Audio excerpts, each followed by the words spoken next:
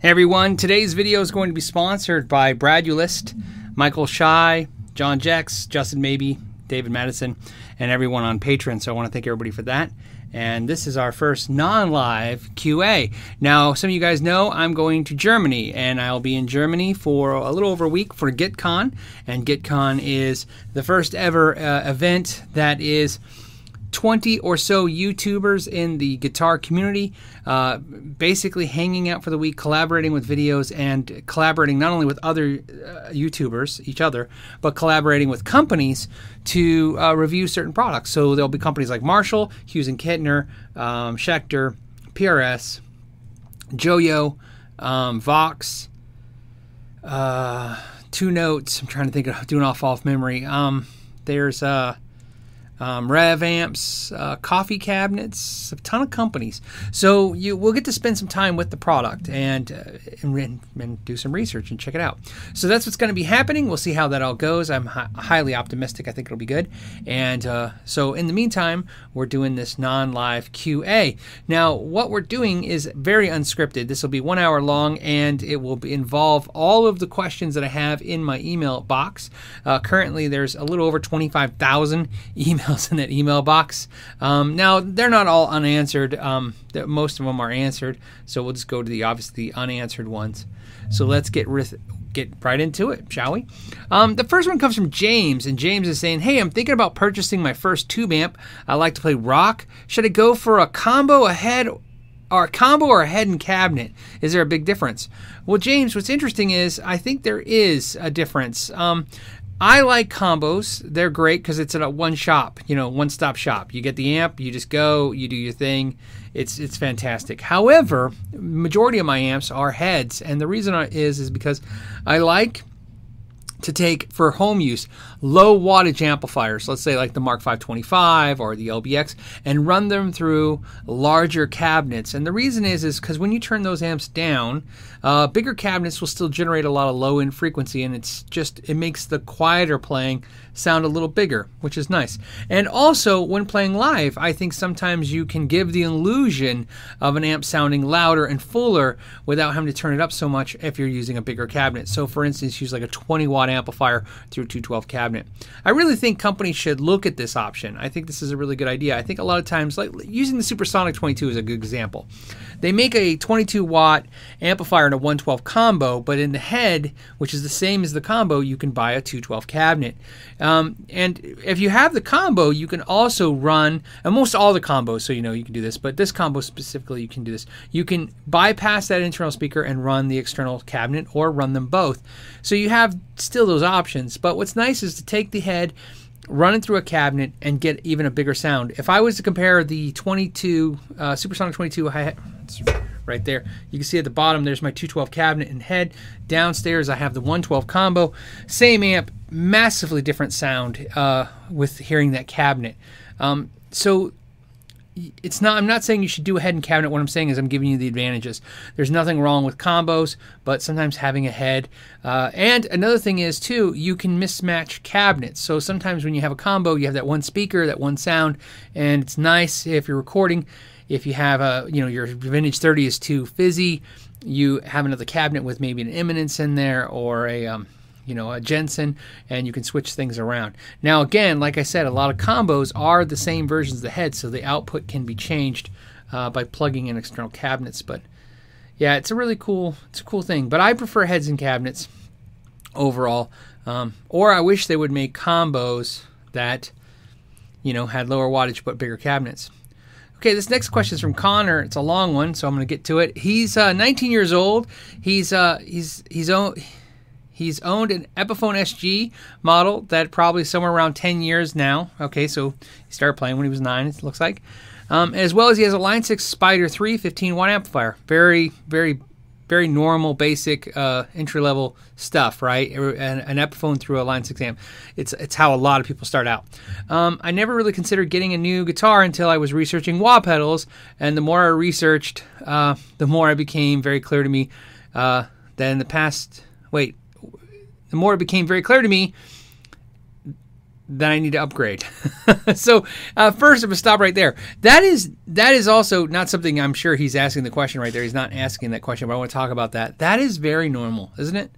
I do that. You guys probably do that too. You're researching something else, and it leads you down a different rabbit hole. You're looking up a new overdrive box, and the next thing you know, I go, I need a new cabinet. And you end up not buying that overdrive box. So I understand that. So I'm just relating to you, as in other words, is I want to let you know that I totally relate to the idea, Connor, of looking for a wah pedal and then all of a sudden deciding that based on what you see, maybe you need a new guitar. So he's strongly considering trading in his Epiphone, his Epiphone Acoustic AJ model, his Line 6, and a very small Fender Twin Amp to his local Sam Ash for $250. So I'm assuming you're saying that they're going to give you $250 in trade. I really like the Fender Standard Stratocaster HSS, okay, and with a maple neck for $600. My question is, what kind of amp should I be looking at to pair with this for this desired guitar? The value and versatility. I value versatility and tone sound above all, as I like everything from Clapton to Dire Straits to Metallica and Iron Maiden. I'm looking to stay in the neighborhood of $500 total after trading in my guitars and amps. So in other words, your budget is $750. This is a very easy question, Connor. But you're looking at a $600 guitar. You have a budget of $750. So in other words, you can spend $150 for an amplifier. So there's two things you have to look at. One, sticking to that plan, or two, looking at maybe getting a used Stratocaster. Used one will get you down in that $400 range and make that $750 go a little farther, which is nice. But if that's not the plan, I understand that as well. Amps. So what I'll give you is some scenarios that I know that will fit your situation. First of all, being at Sam Ash. For $150, I would look at looking at used amps for sure. And based on your budget needs, you're going to be looking at Fender Mustang, and you're going to be looking at the PV Viper series. And you have a Line 6. If you like your Line 6 and you're happy with that, maybe go look at the new Line 6 models. I prefer, as you can see behind me, I have a Fender Mustang, the Fender Mustang, or the Boss Katana over that. The Boss Katana and the Fender amps are in the $200 range, so it might be pushing your budget a little harder, but something to look at. I have the 75. I believe that is $300, so you'd be looking at the Mustang 2. I think the Mustang 2 is kind of limited for what it is, considering for $100 more you can get that amp. In your situation, though, it's double your money. You're going from $150 to $300, so you're really, really constricted to what you can use. I really highly suggest that when you're there, try some used amps out and buy the best amp you can for $150. Your budget is really tough, or really you need to get to $300. That's where a lot of amps new will open up. Like I said, I think the Mustang 3, I think the Viper series, there's a ton of other amps that are in that $300 range that are really nice. So something to consider. That's what I would do. And all those amps are versatile. I like my Mustang 3, and I like the Katana as well. I have a Viper amp. I've never played it. I just really haven't played it very much. It's downstairs. It's actually I have a storage area. It's in the storage area, and tell myself every month I'm gonna open it up and look at it and figure it out. And I got it to do a review, a comparison of some modeling amps, and I just never had the time to. Actually, I'll back that up. I started messing with it a little bit, and then I just got distracted. It just. I thought for me personally, I thought the Mustang was a faster, easier amp to comprehend and get into and get going. So Christopher's got a question. It says, hey, I just want to tell you that I very much enjoy your reviews on YouTube. I appreciate that. Thank you, Christopher. I feel that you do a great job explaining the information that you're talking about. I am new to trying and learn how to play and work on guitars. So I count heavily on a lot of the information from YouTube. Some great stuff, and, well, the other stuff is out there. It's good. Okay. I just turned 50 last May, and I decided I want to learn guitar. The question that I have for you is, what kind of direction should I go to learn to play? I work super crazy hours. I'm on call 24/7, 365 with the railroad, and I am a visual learner. I've tried to take some lessons, but with my work schedule, that's almost impossible. So can you give me some good advice on a route to go? I do have great respect for your opinion. I appreciate that, Chris, a whole lot. And I definitely empathize for your situation, because I think that is probably one of the most relatable situations you can possibly have, which is no time. It's just huge. So I did a video about this, and I talked about if you can't get a teacher, you have to learn to teach yourself. Okay, so look for that in the catalog. That will help a little bit. But I'll give you a synopsis, and I'll add some to it right now. So learning, if you're with your issue, you got to understand, be realistic. Okay. A lot of times, I think everybody's so eager to go 110 miles an hour. In other words, I want to go to lessons every week. And I can't do that. So because you can't do that, you don't do it at all. In other words, 110 miles an hour or park the car. And yet there's other options. You can drive 20 miles an hour. So in other words, what I'm trying to get at is don't feel bad that you can't meet a schedule. Also, sometimes don't look at value the way sometimes we traditionally look at value. Let me give you an example of that. So let's say a teacher wants $25 a lesson, and that's $100 a month, and you get 4 lessons. Okay, but you can't commit to that. Or worse, you commit to that and you can't make them, so you lose out. Either way, you feel like, oh, that's money lost. Now, I always say, well, do you ask the teacher how much to do ad hoc? In other words, how much to just say, hey, if I contact you and I have time next Thursday, can you make a lesson? And a lot of teachers will tell you this silly, stupid answer. I know, because I've had many teachers work for me. No, it's all or nothing. And I always tell people that's never an answer. They just say that because they don't put any thought into it. What I tell people is, throw a scenario. If I pay you $30 for a lesson or $35 for a lesson, will you do it ad hoc? In other words, if I call you and you have time, can we do it? And a lot of times, what most teachers, if they're smart, they'll go, yeah, why not? What you're asking them is, hey, if I contact you, if I reach out in today's modern age of texting and emailing, if I don't even have to call you, if I email you and say, hey, do you have an opportunity for a lesson next Thursday when I have some time off of work? I just got my schedule. Can we do a half-hour session or an hour session? And that's the best way with your schedule. And I think that's the most effective way. And the reason is this. I really think that when you're a child, when you're a kid and you start guitar, structure is important, because structure is important for every child. So going to a ritual, like in other words, a weekly habit every week, and having a habit of practice every week, those are good fundamentals for kids, and why not? And not all kids are going to react to that the same, but it's a good thing to suggest. Adults, you don't need that. You don't need structure. You don't need, this. This is something you're doing because you enjoy this. And if you enjoy this, you want to do it. So my point is, don't worry about that. You don't need you don't need an instructor. You don't need a teacher to just teach you stuff. You need a tutor is what you need. I tell everybody that's what really everybody should start looking at. Guitar tutoring. You can learn stuff online. So like you said, you're a visual person. Learn some stuff online. I always tell people, go, have you tried learning a lesson on YouTube? And a lot of people tell me, oh, YouTube is amazing. I learned so much on YouTube. And then sometimes they say, well, I started learning on YouTube and I got, kind of everywhere and it kind of got lost. And I would say, well, have you ever thought about when you're watching a video, because this has happened to me, and I've done this, so this is from experience, watching a video and I'm just lost, stuck, and I can't move forward. I just write down where I'm stuck on the video and then schedule a lesson, a tutor session with somebody that I trust. And then on their laptop or my phone or whatever, we pull it up and I go, look, this is what I'm learning. I'm lost. Get me through this.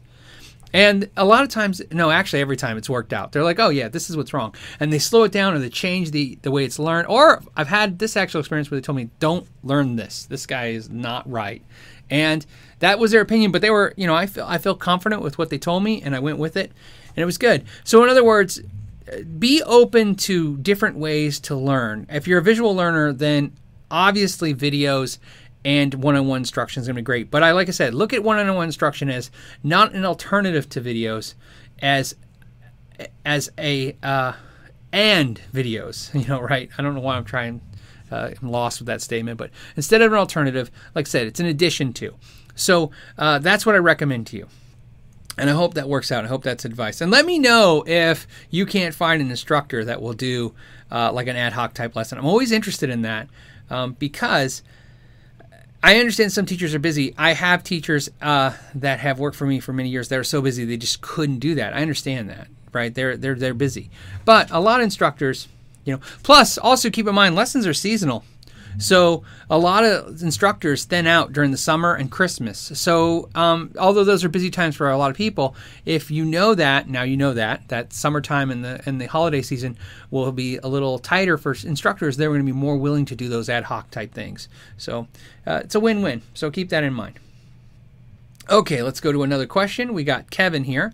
Kevin says, Kevin, Phil, I'm looking for a chorus pedal. What pedal is your favorite? ?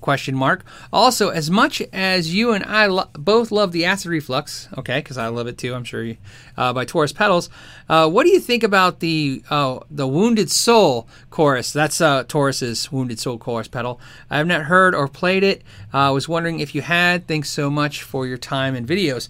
My buddy Nathan's got the Wounded Soul chorus pedal. I think he was one of the first, or not the, one of the first people to own it. I'm not a huge chorus pedal fan. I use it sparingly, although I like it. To me, I think it's a cool way to get that Eric Clapton kind of sound. I think a lot of people figured that about him. But I use the Boss chorus pedal. And I have an MXR micro chorus, which has one knob, and I really like that pedal. But for some reason, I always go back to the Boss chorus pedal, and I think it's because some people look at Boss. And they look at all these new boutique pedals as being so fancy and so great. I look at the Boss pedals as being one of those kind of, they were there when it was happening kind of things, right? They were the right product at the right time. So it's a good product. I'm happy with it. I think I picked mine up for $40. I've never felt the need to buy any more other pedals. One of the deals with chorus pedals for me is, especially in the boutique realm, you don't find this so much in the inexpensive world, but in the boutique world, a lot of chorus pedals have this, they drive, they distort a little bit. And that's something they do, and I'm not a big fan of that, but some people are. And so another thing I have with boutique chorus pedals as an issue for me personally is it's tough because they're so different than what I'm looking for. I'm really looking for a basic chorus. So I'm a boring answer. So to answer your question about the Wounded Soul, I'm sure it's good because I think Russ makes good pedals. Nathan seems to like his. I listened to Nathan when he was playing it, although I wasn't very interested because A, I wasn't interested in chorus pedal, and B, I already had my Boss, and that's where I am. But I'm sure people are going to have great suggestions. Put those in the comments. Let him know what kind of chorus pedals you've had great experiences with, or pedals you've tried to stay away from, and see if that helps. And I think other problem too I have is a lot of chorus pedals. A lot of chorus effects I got back in the day from Rack Gear. So there you go. Next we have Chris. Now Chris wants to know, hey, Mr. Phil, I truly enjoy your channel on YouTube. I have gained a great knowledge over the years. I've got a Stag Mini electric guitar. For those of you who don't know, Stag is not Chili, the brand of Chili. It's a brand of guitars and trumpets and everything else. Stag with 2 G's, S-T-A-G-G. Stag Mini electric guitar. He's saying it's similar to the Mini Strat, in other words, the Mini Squire guitar, but this has a functioning tremolo, a whammy bar. So I can't get it to intonate on the low E string. I strum it open and it's in tune. Then I strum it at the 12th fret and it's sharp. I've moved the string length up and down and it won't stay. Any suggestions? Yes. First thing, you're saying the word strum, and that's the first concern I have for this question. So I don't have a guitar next to me, so I'll use my bass, and I'm hoping I can do this. When you're intonating a guitar, there's a couple things you want to do. First of all, you want to hit, like, let's say A. You're going to hit A open, okay? So, and then use your tuner. So A should give you direct A. And then when you do the 12th fret, you have to hit the harmonic. So you're going to want to hit the harmonic to that note. Now, there's a reason for that, and I'm going to explain in a second. So, for instance, like on the G, if it was open G, and then there's the harmonic. Now, the reason we hit the harmonic to see where the intonation is because technically, I'm going to use this bass again. Technically, when I bend up, I'll use here. When I bend up, or I bend down, up, it's the same, right? Sonically with our ear. We can't hear the difference. So if I bend up half step, or I bend down half step, It's the same. So technically, when you have action and you push down, so in other words, if your strings are a little high and you push down, when you push down, that note will also go half step sharp. So what happens when you're playing chords down, up high, sometimes it goes sharp. And that's what you may be noticing, especially if you're strumming things, that you're getting a sharp tone. So in other words, your A is A and then your A is A sharp when you're doing 12th fret. So hit the harmonic first. That's the first suggestion to kind of help that. Now, that should help a lot. Now, keep in mind, small guitars are very hard to intonate because they're like they're like 23 and made-upness scale. So the other thing is, with your low E, the first thing I do, and what I've done with small guitars, 3/4 kid-sized guitars, I always get out the measuring tape and measure the distance between the inseam of the nut and the saddle on the low E string. And what I want to do is I want to measure off of where the string breaks over the nut. So basically where the string is starting. And what I'm going to do is measure that and try to figure out what the scale length of the guitar is. And then you're going to measure to the center. So you want your 12th fret to be dead center of that. So that makes a lot of sense, right? So first thing you do is you can look it up. It'll tell you. I'm doing off memory. It's 23 1/4. 23.5-inch scale length. Let's use a standard Fender Strat so we can stay sane. That's 25.5 inches. So what I would do is I would measure with measuring tape the inseam of the nut down to the low E saddle where the string breaks over the end, and I would measure exactly 25.5 inches. I wouldn't even worry about what the tuner says. I don't even want to do that. When you're intonating and you're frustrated, I tell everybody just figure out what the scale of the guitar is. 24 3/4 for a Les Paul, 25.5 for a Fender, 25 even for a PRS. Measure that. Start with the low E string. If you want, measure all the saddles. Make them all flat. Okay, that's the scale length, and then from there make your adjustments. And obviously, if you go backwards, or forwards, you'll decide that with the tuner. But that's a relatively good way to start. And in your comment, you were talking about you've moved the saddle back and forth, and you're just not hitting the spot. Well, there's some more variables than just moving the saddle back and forth. Sometimes as you move the saddle back, the string angle is going up.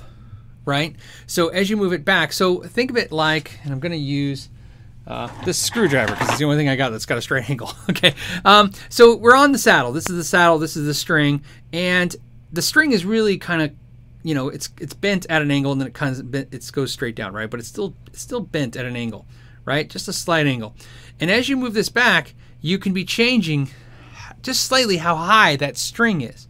And then when you're pushing down, that can also be changing it. So for that reference to that guitar, I would definitely just keep it simple and say, okay, let's figure out what the measurement is, make sure the saddle's measured correctly. Let's make sure we're doing a harmonic on all the notes on the 12th fret, and start there. And then also pay attention to that action. If the action is too high, it's going to be pushing it sharp anyways. And a short guitar like that, it's going to be extreme and really intense. So there you go with that as well. So, all right. It's kind of weird. I'm so used to all you guys being here with me, and I'm all alone. Kind of feel sad. Okay. Let's see. Let's find another one. Now, I didn't pre-selected these, so I'm just kind of finding them by their titles. So we'll see how it goes. Hopefully it's good. A lot of them have a long lead into them. Okay, I'm going to go a little further back. So not all the ones are recent. Okay. All right. This is from Luke. Luke says, "Hey Phil, I'm a fan of all your content. Thank you. I know normally we don't read all this stuff, but they kind of. All right. Here's the question. His question is about limited instruments. He's got the best description I found so far posted." I don't think this is a question. I think he's just telling me. Limited edition, limited run is a very hard to come by the manufacturers not disclosing any Okay, I got the question now. We're good. It's a little long, but it's good. I know. Okay, so here's what he's saying. I just put a deposit down on an Ibanez FR iron label guitar. I noticed after I ordered it that this model is sold as limited. In other words, he's saying this is a limited model. Not truly knowing what this means, I've been doing some research into it, and it turns out that the information on limited run or limited edition is very hard to come by, with manufacturers not disclosing anything more than, yep, it's limited. The best description I found are the following, and then he's got all these descriptions. So I'm wondering if you can shed any light on the term limited, what it truly means in guitar terms. In guitar terms, what does it truly mean? Okay, I hear people asking this question quite a lot, but I never heard a definitive answer. Yeah, we know what it means. It's bullpucky, right? It's junk. Limited means nothing. Limited doesn't even... So think about this. Let's not talk about what a manufacturer says, because there's no laws. That's more importantly in business. You know, when there's not a law regulating something, somebody stating something can actually just be just crazy talk. So let's start with limited for a second. What if I told you that there's going to be a limited edition McKnight Know Your Gear t-shirt, and I'm only going to make 60,000 shirts? Now, keep in mind, I think it would take me, based on what I'm doing, 20 years to sell that. If not, I'll be dead before we sell 60,000 shirts. So why is that limited, right? It's not. So manufacturers use limited all kinds of crazy ways. Sometimes they say it's a definitive number. There is 100. And that doesn't tell you anything, because unless you know what normal production rate is, that still doesn't tell you anything. So if let's say a company makes about 50 a year and they go, we're going to make 100. Well, then they probably won't even make the 100. In fact, that is normal in our industry, to claim that a product is limited and then it never hits that number they even promised. They never even get enough orders to sell the products that they've done. Now, sometimes they actually follow their own rules. They'll say a limited 100 run, and they make it no matter what, even if they can't sell it, and then they liquidate it. Now, there's another thing with limited times, right? So for a limited time, they take orders for a short time, and then it's done. So they'll say it's a limited run, but technically they could have sold well over a year's worth or 2 years worth or 10 years worth in that limited time, because it was so exciting. So yeah, the term limited is silly. It's really a term that gets used so much that it devalues what it even means. It most of the time it disgusts me as soon as I see it, because I know in most cases it's not. And my ongoing theory is that a lot of times what they do is they sit there and they go, okay, how many of these could we sell? They have stats, and they go, how many, if we make this in purple and if we do it a certain way, how many can we sell? And they go, okay, I think we sell 1,000. And they go, great, we'll make 1,200. They make more. I think they constantly make more.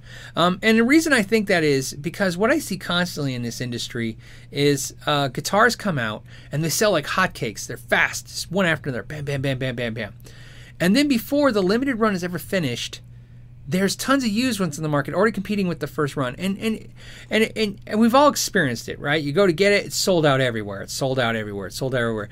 Everybody on Reverb and eBay is asking $100, $200 over the cost or the street price.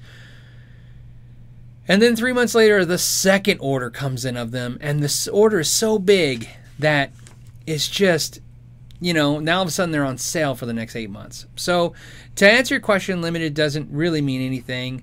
The only thing you know is that it means non-production, which means they don't have an intention to keep making them as a standard line. So that's cool. One company that I think is really good at doing limited runs is Fender. I think they're one of the best at doing that stuff. The FSR runs, Fender Special runs. I don't think people really understand. I've seen them put out product lines, and I've seen them go both ways. I've seen them put out a product line that was limited to like 500 pieces, sell out in a minute, and then come out with another limited run of that same product and go, oh yeah, no, it's, and I can't prove this, but I swear one time, because it was driving me crazy, I swear they told me once they were going to make guitars up until like June. They go, it's limited run up to June, and then and they were doing great. And then June ends, and then they go, no, we're taking orders up to June. We're going to keep making them. And so it was like June 28th, because they called me and they go, do you want to order anymore? And I go, well, no, you said you're done. It's done in 2 days, right? And they go, no, we're just taking the orders up to the end of June. And so, I could be wrong, but I remember it feeling like, that's not what you said originally. You said you were going to make them up till June, and now you're saying you'll take orders and make them until, you'll make them forever, but as long as the orders, until the orders are fulfilled. But Fender does this thing where a lot of times they'll make an FSR run of amps or guitars, and they'll make 200-300, and they don't disclose how many, but it's usually a day or half a day's run. So it's not really a lot of product. So it's pretty cool. But yeah, we've all kind of felt that. So put that in the comments too, if you guys, anytime you bought a limited guitar, tell me both. Tell me when you bought a limited guitar or limited pedal and you were like, wow, right? And what a great idea. I got it before it was too late. And tell me if you've ever had the experience where you got it. I've had that experience, both. I've had it where I'm like, wow, I'm glad I got it. And I've also had experience where I bought limited and I bought it, and then, everywhere after that was cheaper and no one wanted them, because there was probably me and 100 other people that wanted them, and they made 500. So it happens. And they sound good, but they're really comfortable. Okay, so here's a question from Matthew. Matthew's got a long question. I've been into coil split options on guitars. I've been into the coil split options on guitars I used to perform. I think it's a separate comment. Most of the set is clean. I'm using single coil tones through a compressor pedal, but I prefer the saturation and tone from a humbucker for the overdrive sounds. That makes total sense, right? You're going a lot of switching though, but okay. I'm wondering if there is a way to add a resistor or something to the circuit to get a 250K feel to the single coil while keeping the 500K with the humbucker. Right now, I'm just adjusting the knob on the guitar when I'm switching, which is working. I can also dial in the clean channel a little darker.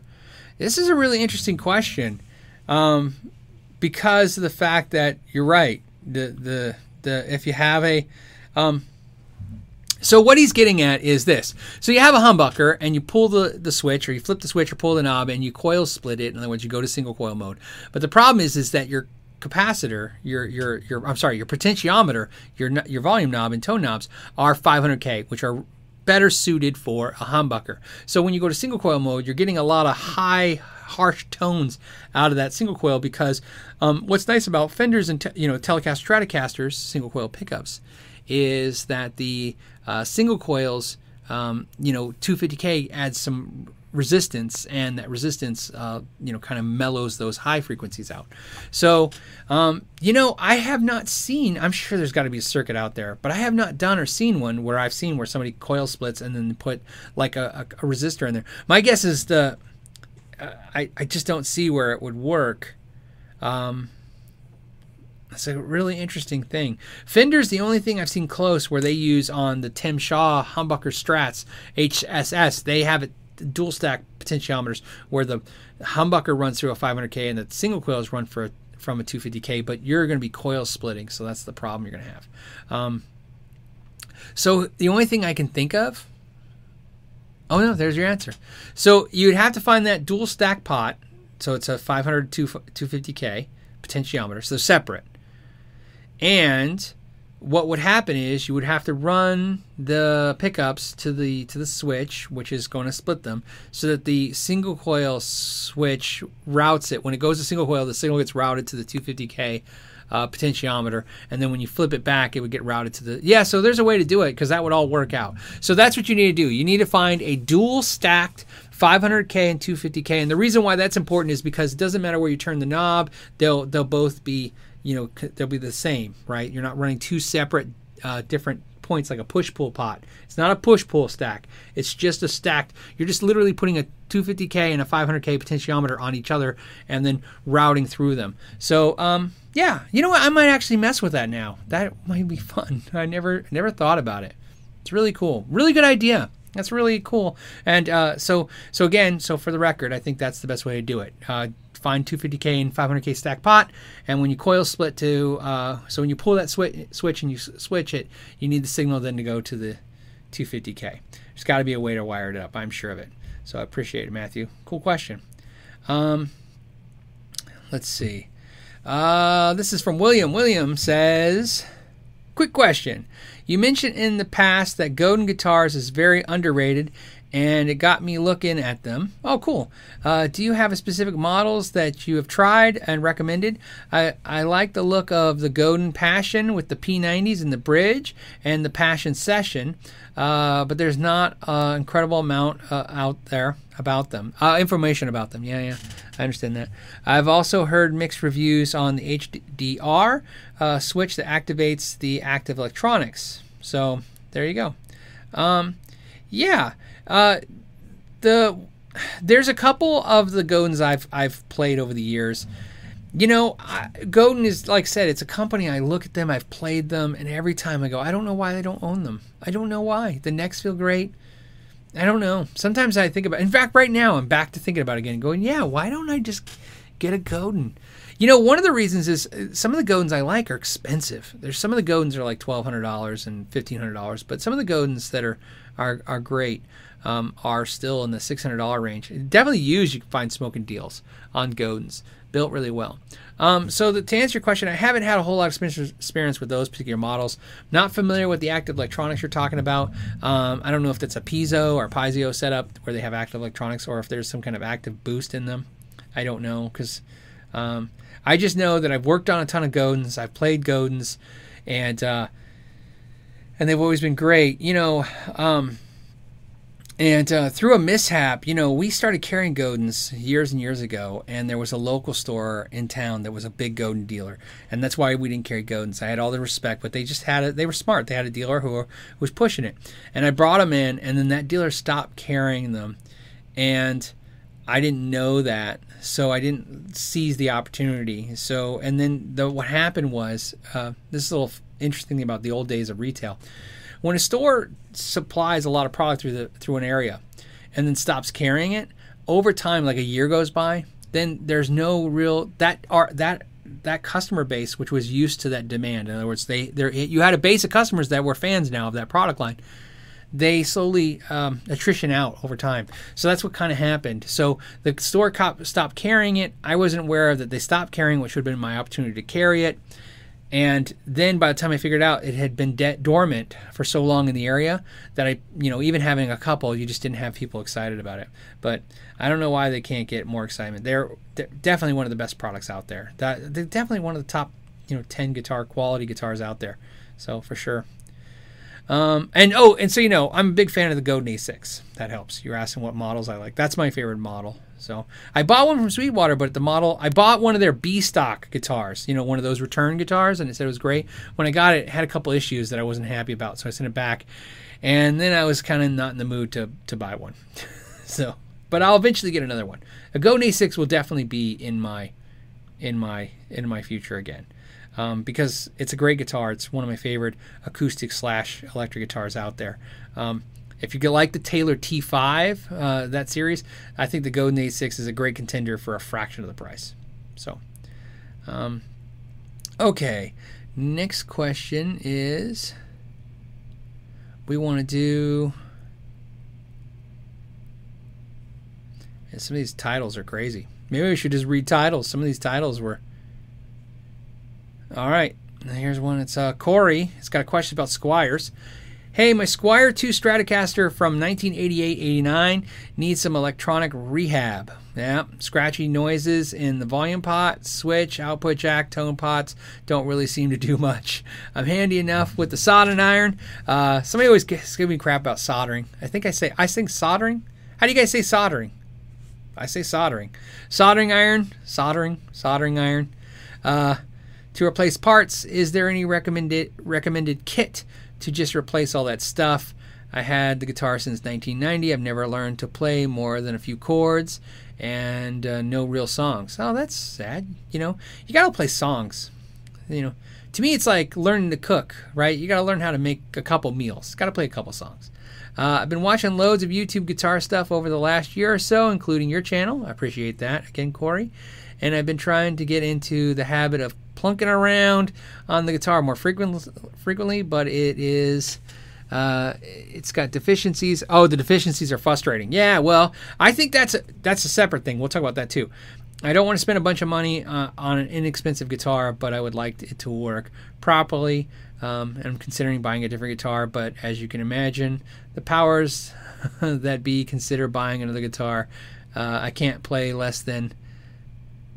He's basically saying he can't invest in more in the guitar and in more. Okay, cool. I understand where you're coming from. Two things. First, Corey.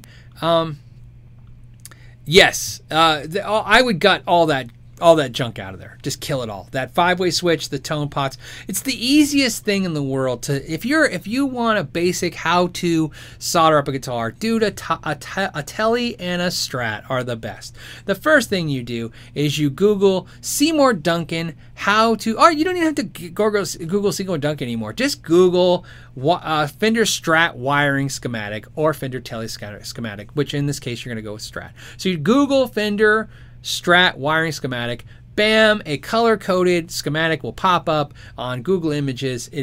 They will be right because they're always right, and it's just easy as, point and solder. You're going to need 3 potentiometers. I would just buy Fender ones. Why not? You can buy Fender parts pretty cheap.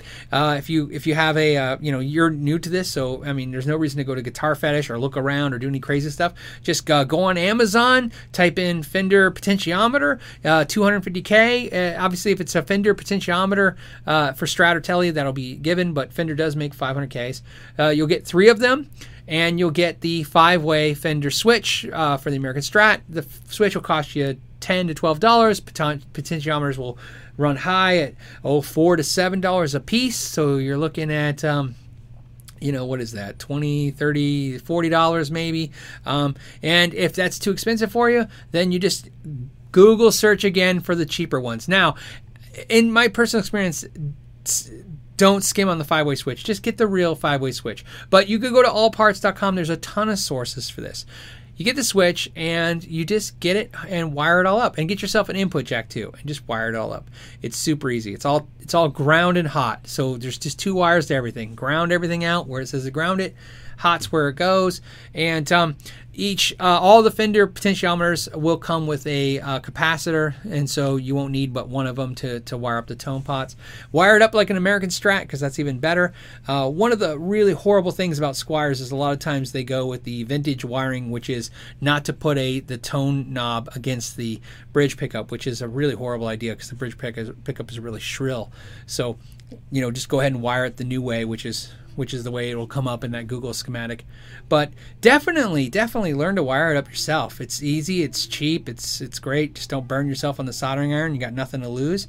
You'll make it a way better experience. Now, if your budget crazy, well then, buy some deoxit and clean everything out. That'll probably fix 90% of those scratches and all that stuff. The pot scratching and all those horrible noises. And then what was the second part of that question? The second part of the question was, you learn to play a couple chords, plunking around. It's frustrating. Yeah, frequent. Okay. Yeah, that was the other thing. Okay, so you were saying that it's frustrating when you're trying to play guitar and the guitar is not playing well. And that ties into the second thing. I see that a lot too. A lot of people get burned out because the guitar is frustrating. And that's why sometimes I'm like, you have to make good decisions when it comes to this stuff. If your guitar is defective, in today's day and age, your guitar is worth something. Even if it's scratchy and all this stuff, sell it off, take that money, invest into a better guitar. But I hate hearing that people are like, well, I don't want to practice because it's really it's horrible to play or it sounds horrible.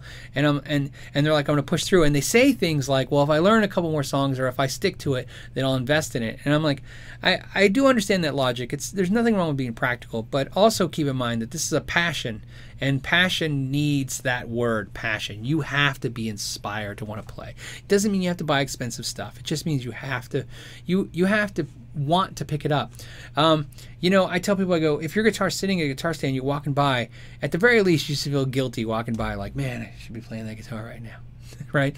I need to fix that guitar, and if I ever do, I'll play. You'll always end up down a bad road for that. So I would recommend, Corey, that you that you fix it for sure, or ditch it. But it's an easy fix. Just I would do it. The pickups will be fine. All the sounds will be from that. The other thing to keep in mind too is sometimes they get a static charge built up on them, and that can be fixed easy. Just take some static guard spray it on a polished cloth for a guitar or any kind of cloth. Just spray it on there. Just not when it's damp, but just spray it and then let it dry a little bit, and then just wipe down the pickguard area and the pickups. And if there's a static charge, it'll discharge that.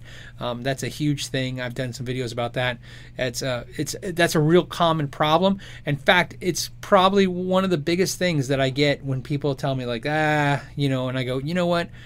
I have destaticked 1,000 guitars, and the only thing that's interesting about that is a lot of those guitars was after somebody had took it to 1 or 2 repair shops to get electrical work done, and they said it still wasn't fixed. And then I was like, it's a static charge, and we destatic it, and I hand it back, and they go, it works great. I go, yeah, you gotta do that. And the reason is funny is I've been told, I had a Luthier argue with me saying, oh, you should never get a static charge. And I go, I only learned that idea being in the factory of Fender factory, and they were having the issue. They had static charges building up on pickguards and stuff, and they had all kinds of spots where they were getting static charges. And I go, oh, and they said, well, this is how we do it. This is how we get rid of it. They were basically doing what I'm telling you, put some static guard. They were just discharging it. And I was like, it's ingenious. I never thought about that being static electricity. So that was like a decade ago as I learned that. So there you go. I appreciate it. And other than that, I want to thank everybody. I'll do it again so you guys see it. I want to thank all the sponsors, Bradulist, Michael Shy, John Jex, Justin Maybe, David Madison, and everybody on Patreon for doing this. If you guys don't know what this is about, it's the simple thing. The live shows have been growing, and I think it's great, and we want to continue to grow it. And the best way to continue to grow it is to do what we can to improve it. And so we looked at getting some sponsors, and we looked at companies, and all the companies we contacted were definitely interested. And it occurred to us, well, why don't we ask viewers to see if they want to sponsor? We have some Patreon members that are sponsoring these videos, and the reason they're sponsoring these videos is so that you know that the answers I'm giving are honest and unbiased, mostly because I'm not worried about butt hurting any companies. I don't have any companies affiliated with the channel to upset, so we don't have to worry about that. So I really appreciate that. It's fairly liberating, so it's very nice to know that I can say whatever, answer any question and not feel like, well, you really should buy from so-and-so because they're a good company. So it's really nice. I really kind of like the freedom. And as always, I want to thank everybody for their time and tell you to know your gear, and I'll see you next week. And say goodbye.